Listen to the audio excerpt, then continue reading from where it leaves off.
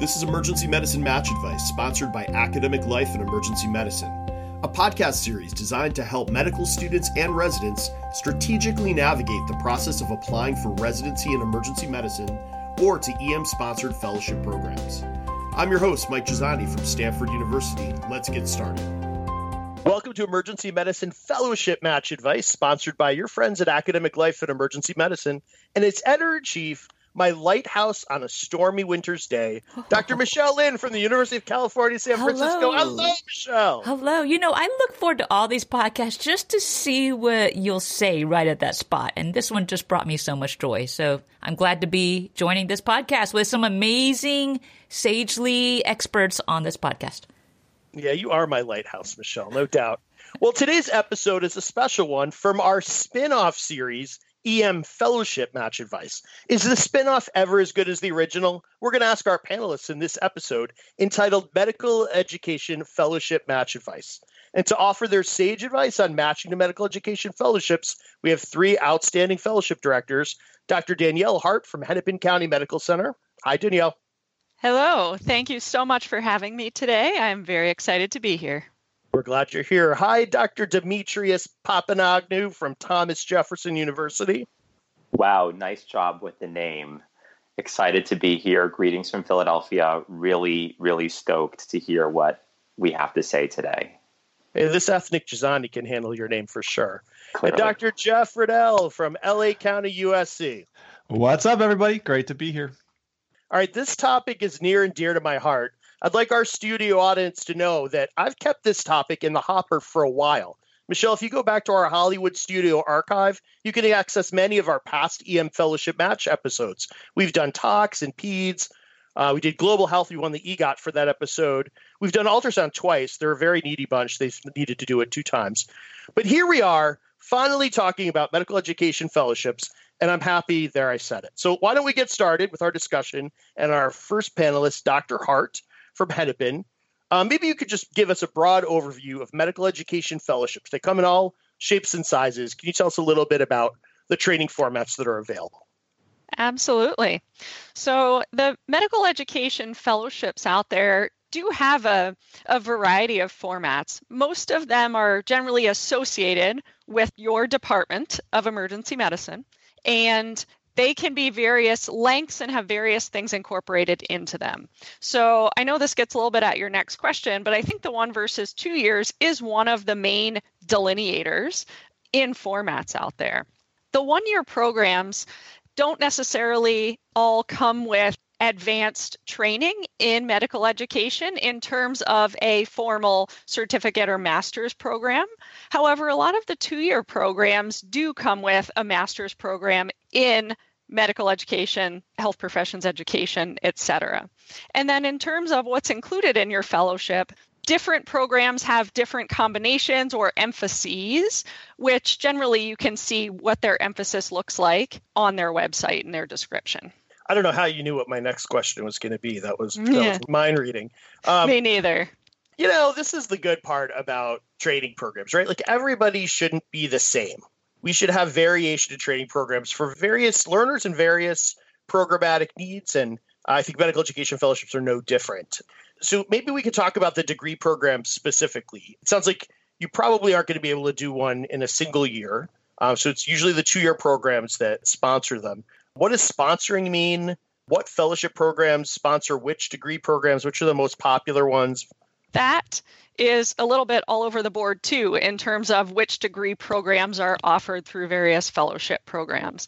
So there's a couple different kinds of degree programs that the fellowships look at or include. And it could just be a master's in education, but more often it's going to be something focused towards medical education. So there are things called the master's in medical education, the master's in health professions education, master's in academic medicine. Those are the ones that are going to be more frequently associated with your fellowship program. There are a lot of them out there. A lot of them are great programs. So depending on where you are, you may have a local program available to you, but most places or a lot of programs aren't going to have something at their local university that exactly matches their needs. And so then they'll look at online distance programs.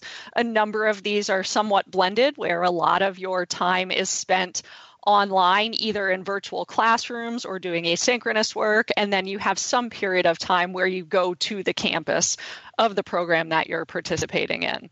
I know that UIC has one that is very widely used. University of Southern California does as well. There's a number of programs, Johns Hopkins, Cincinnati, University of Pennsylvania. I know Columbia has a new one. And all of those, we've had fellows or other folks we know who have used them and have had really great experiences. There's also ones in Maastricht and Utrecht that less people use, but are still great programs and are options out there if you as a fellow have the option of where you want to do it. And I think that's also something that differs between fellowships. Some places you have the option of where you want to do it. Some places the fellowship is affiliated with a master's program, and then you do that one. And how that gets paid differs. Sometimes the program gives you the money, you can pay it. Sometimes they just pay your tuition. So there's all sorts of variations in there. Yeah, I think that's a real dilemma for prospective fellows, right? So for instance, we're at a school where we have a great graduate school of education. It's one of the top of the country, but it focuses primarily on K through 12 years and largely the theory that underlies them, and very little on health education, let alone medical education. So here we have a very renowned program across campus, but perhaps one that our fellows don't want to do. A lot of our fellows end up doing online or distance programs. In fact, none have done the Stanford master's program. So, there's a lot of options out there. I think you just have to find the one that's probably right for you. So my final question, Danielle, is about SAM approved medical education scholarship fellowships. So not just med-ed fellowships, but med-ed scholarship fellowships.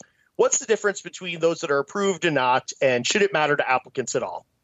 Great question, Mike.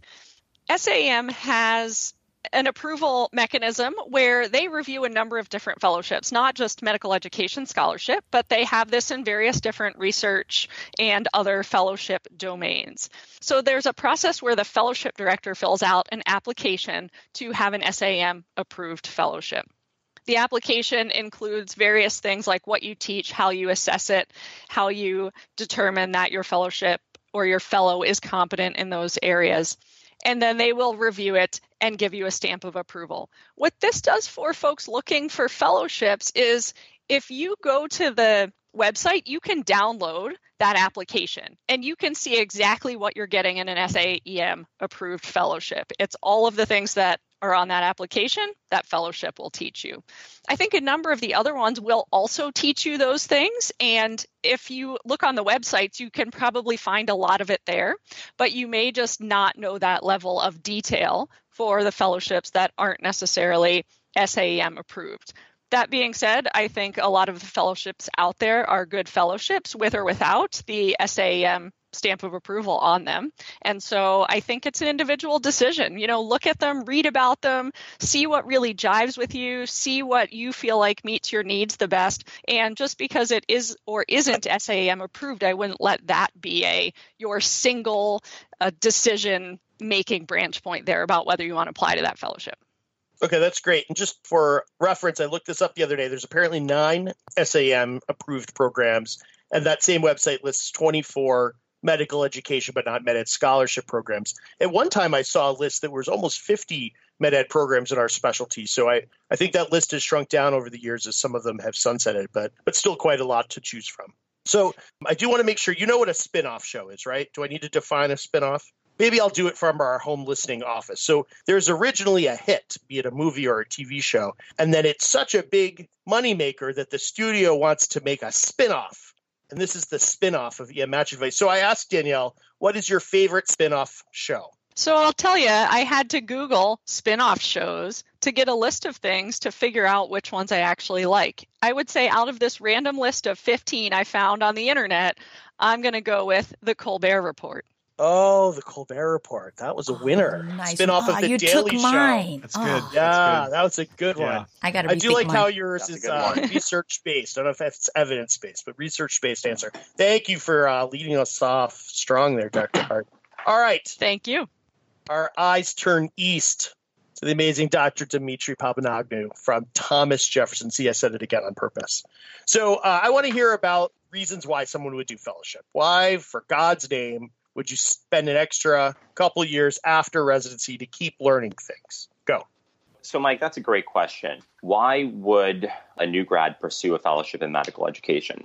Some residency grads may have had a developing interest in med ed, and the dedicated fellowship year would give them the protected space to decide whether they want to pursue an academic career. Some residents maybe didn't have a chance to explore to do this in residency, or maybe decide a little bit late in their training. Frequently, we find that these residents are chief residents that want to get more involved after spending a year doing a lot of chief-like administrative duties. Then you have grads who know they're interested in all things education, but don't exactly know where they want to differentiate themselves. So that fellowship time can give them the opportunity to crystallize decisions to pursue UME, GME, simulation, faculty and professional development, and for some of our programs here, design and ultrasound. And what we're seeing now is a new trend in fellowships, in education fellowships, particularly where there are opportunities for growth in patient safety and quality, where education could be used as a vehicle for change. And then there's the motivated graduate, right? So for the motivated residency graduate, it's an opportunity to incubate. So very similar to the Allium faculty incubator, to spend a dedicated year immersing in scaffolded opportunities for mentorship, scholarship, formative experiences that could be pretty impactful, like the ACEP Teaching Fellowship, attending conferences such as ACEP, SAM, CORD, IMSH, which is the International Medical Simulation and Healthcare Conference, the AAMC. And then for a very small subset, fellowships can be a conduit, like Danielle mentioned, for a master's degree. So regardless of which bucket that residency grad fits into, the fellowship is really an opportunity to develop for 1 or 2 years of dedicated time. So you brought up scholarship. We heard that in the last set of questions with Dr. Hart as well. How does scholarship purposely fit into some of these fellowship programs? What are the expectations? So another great question, as I think a lot of prospective fellows are looking at this to capitalize on the opportunity cost for pursuing a fellowship.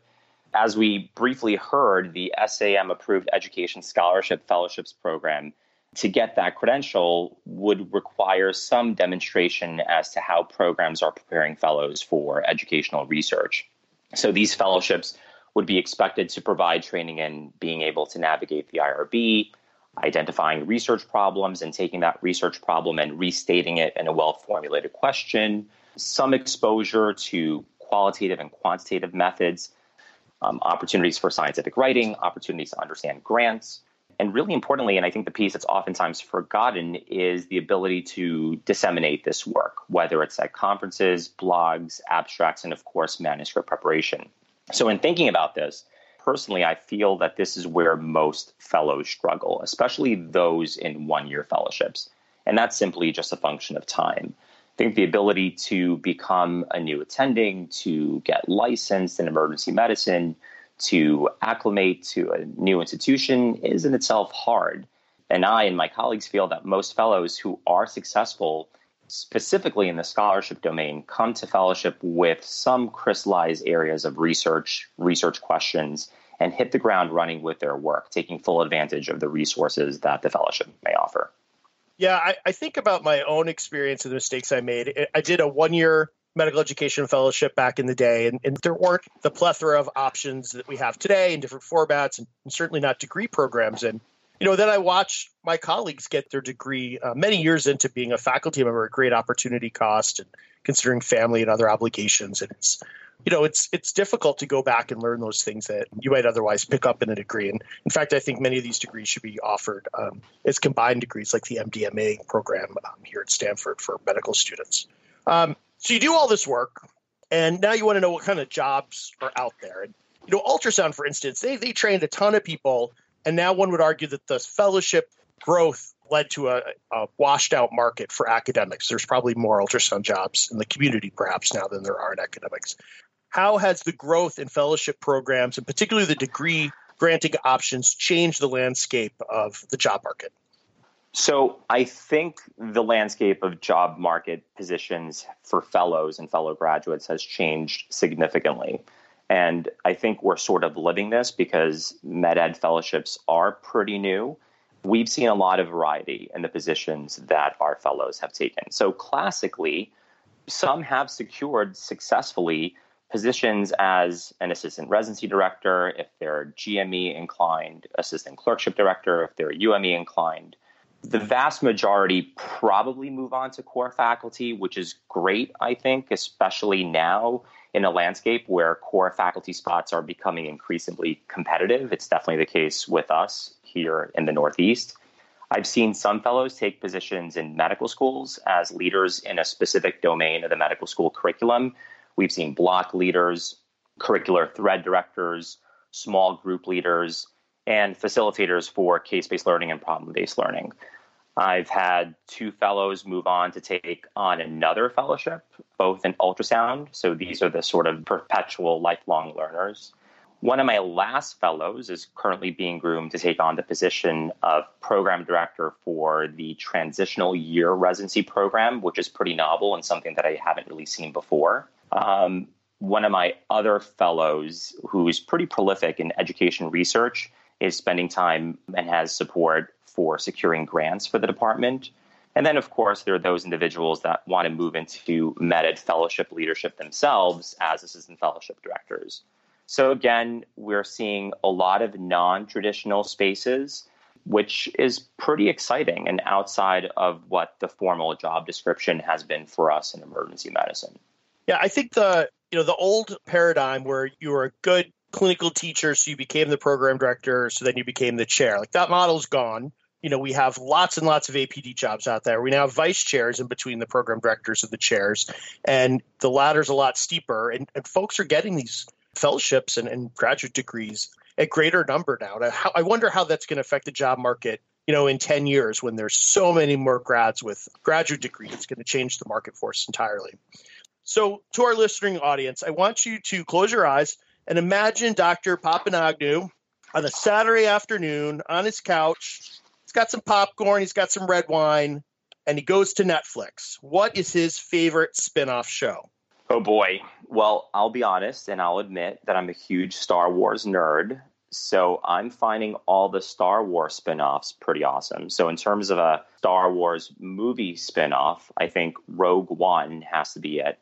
But in terms of a series spin-off, I think it has to be The Mandalorian. I mean, who doesn't like Baby Yoda? So yeah, The Mandalorian. Baby I Yoda. love it. Oh, that's the best. Everybody likes you with that answer. That's good. I loved Rogue One.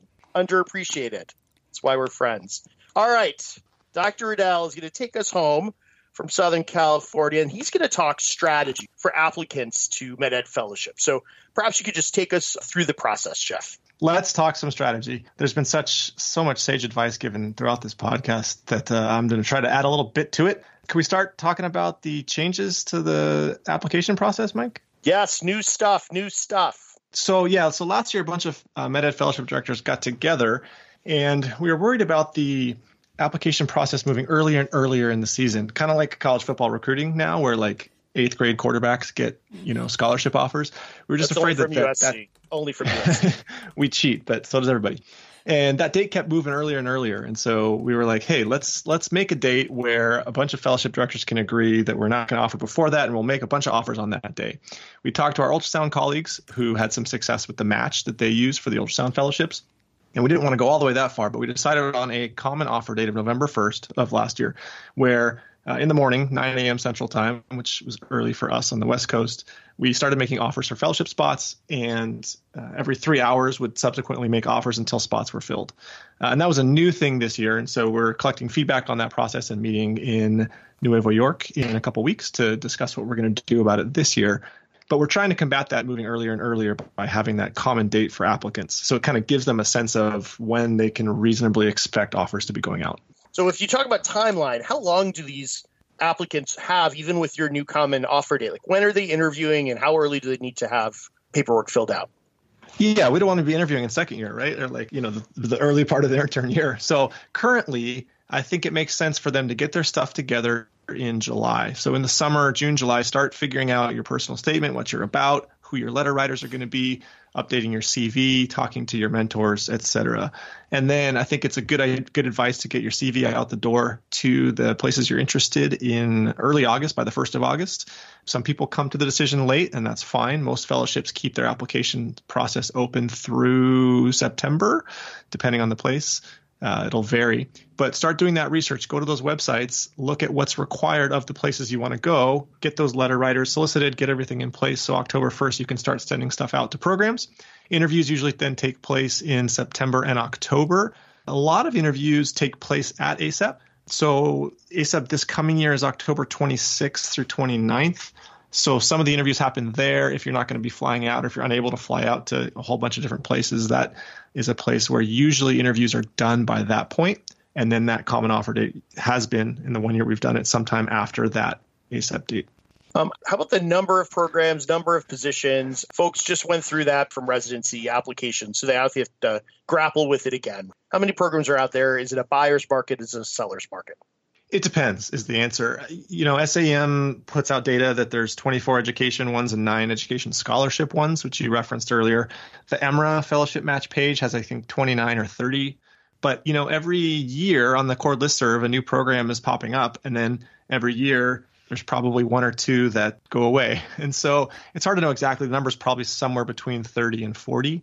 And I think it is a buyer's market in general, but I think that there are competitive locations in which it's definitely much more competitive and it's hard to get in.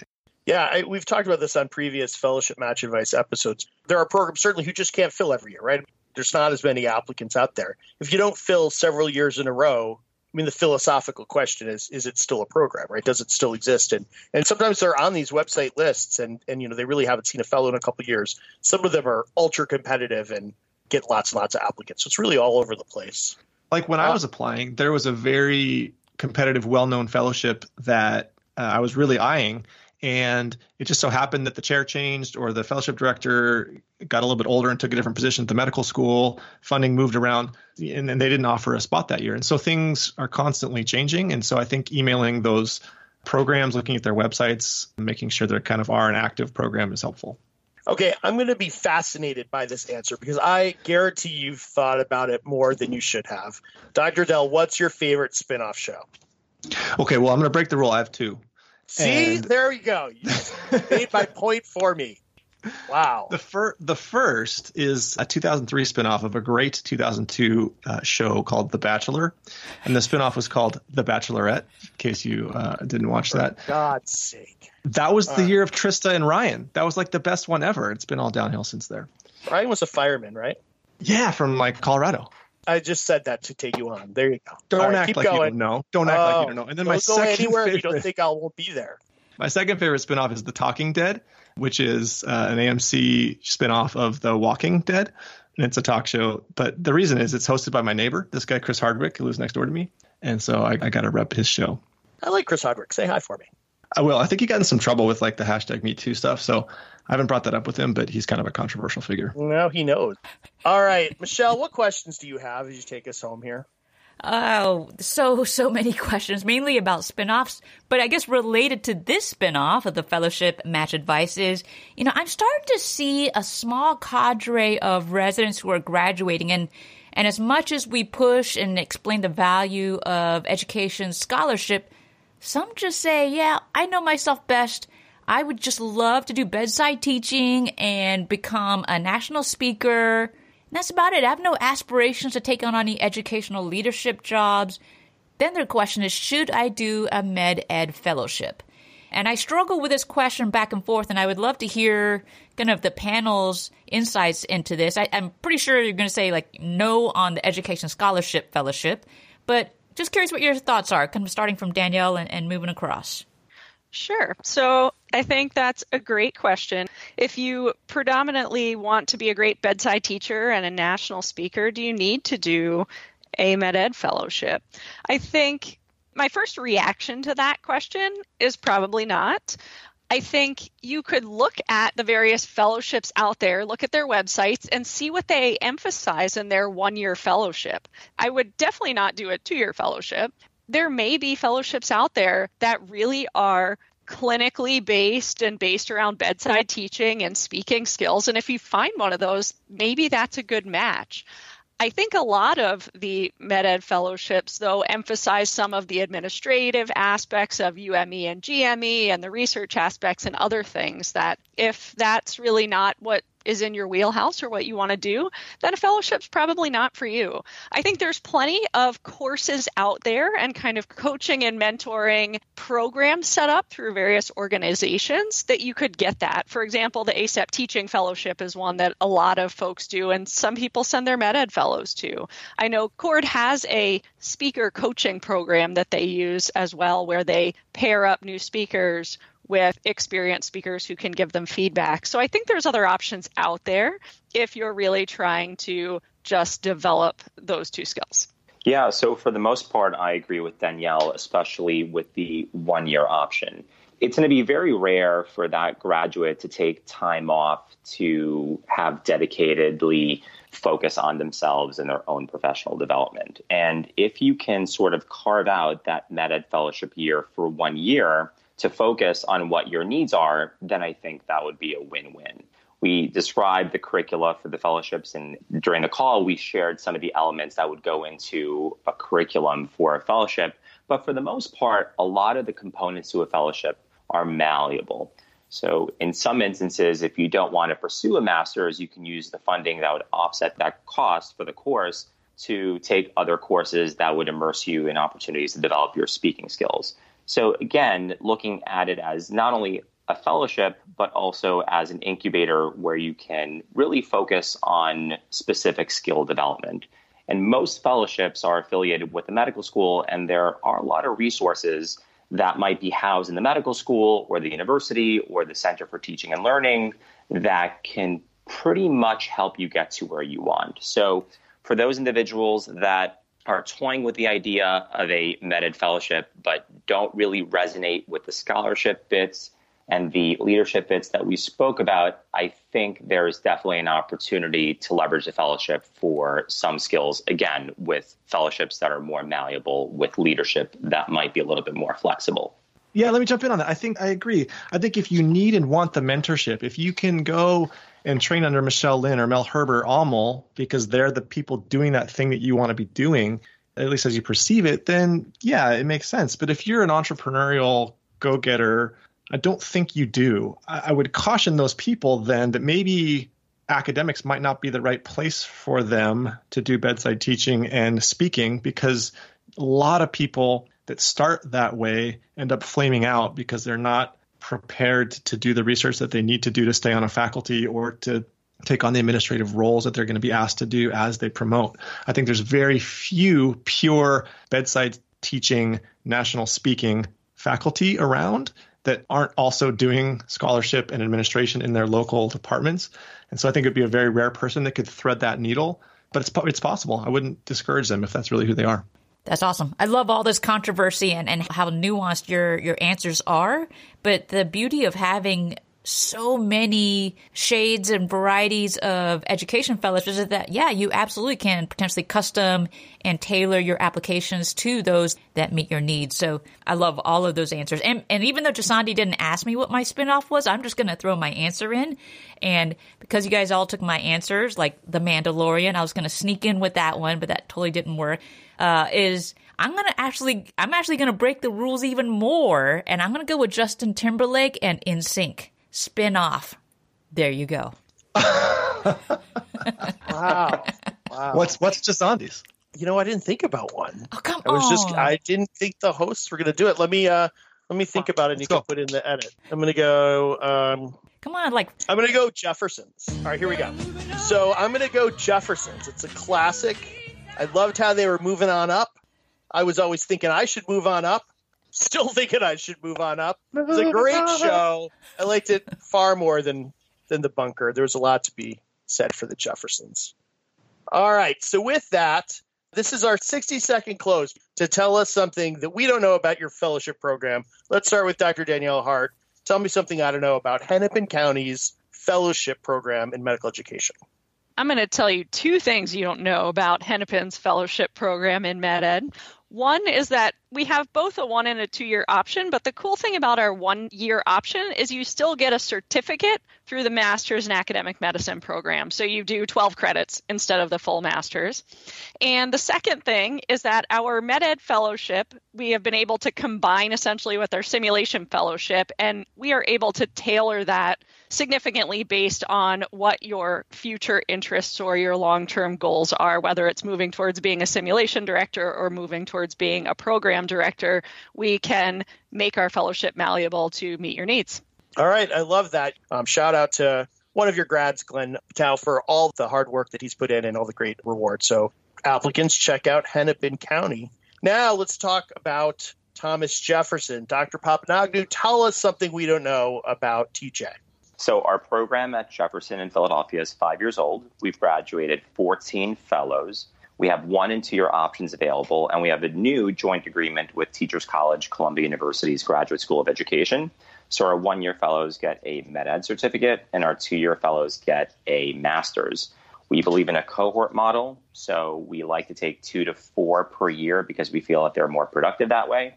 And they rotate through GME blocks, UME, SIM, and ultrasound, with lots of opportunities for involvement in the medical school. They could serve as CBL facilitators, and they can get involved with our design and MedEd tracks in the school. And if they want to stick around for a second year, depending on UME or GME interests, they could be an acting quote-unquote clerkship director, assistant clerkship director, or assistant residency director for that role for that year to prepare them for a future role in said area. So that's us. Well, that's interesting. Both of the answers have been options for first and second year, options with a certificate program in first year. I think that's a really interesting trend. But applicants, check out Jefferson. I was just there giving a talk. It was a really gracious invitation that I got. I was honored to be there. And I got to see amazing facilities. Their design thinking lab is remarkable. This cohort study, there's a whole table of them at dinner learning about medical education, I assume. It was a wonderful time, and you should definitely check out Jefferson. Our last program is our friends down in Southern California. Jeff Friedel, tell me something I don't know about USC. Yeah, I think we're probably known for our kind of pushing the boundaries in medical education with MRAP and all the stuff that's come out of that.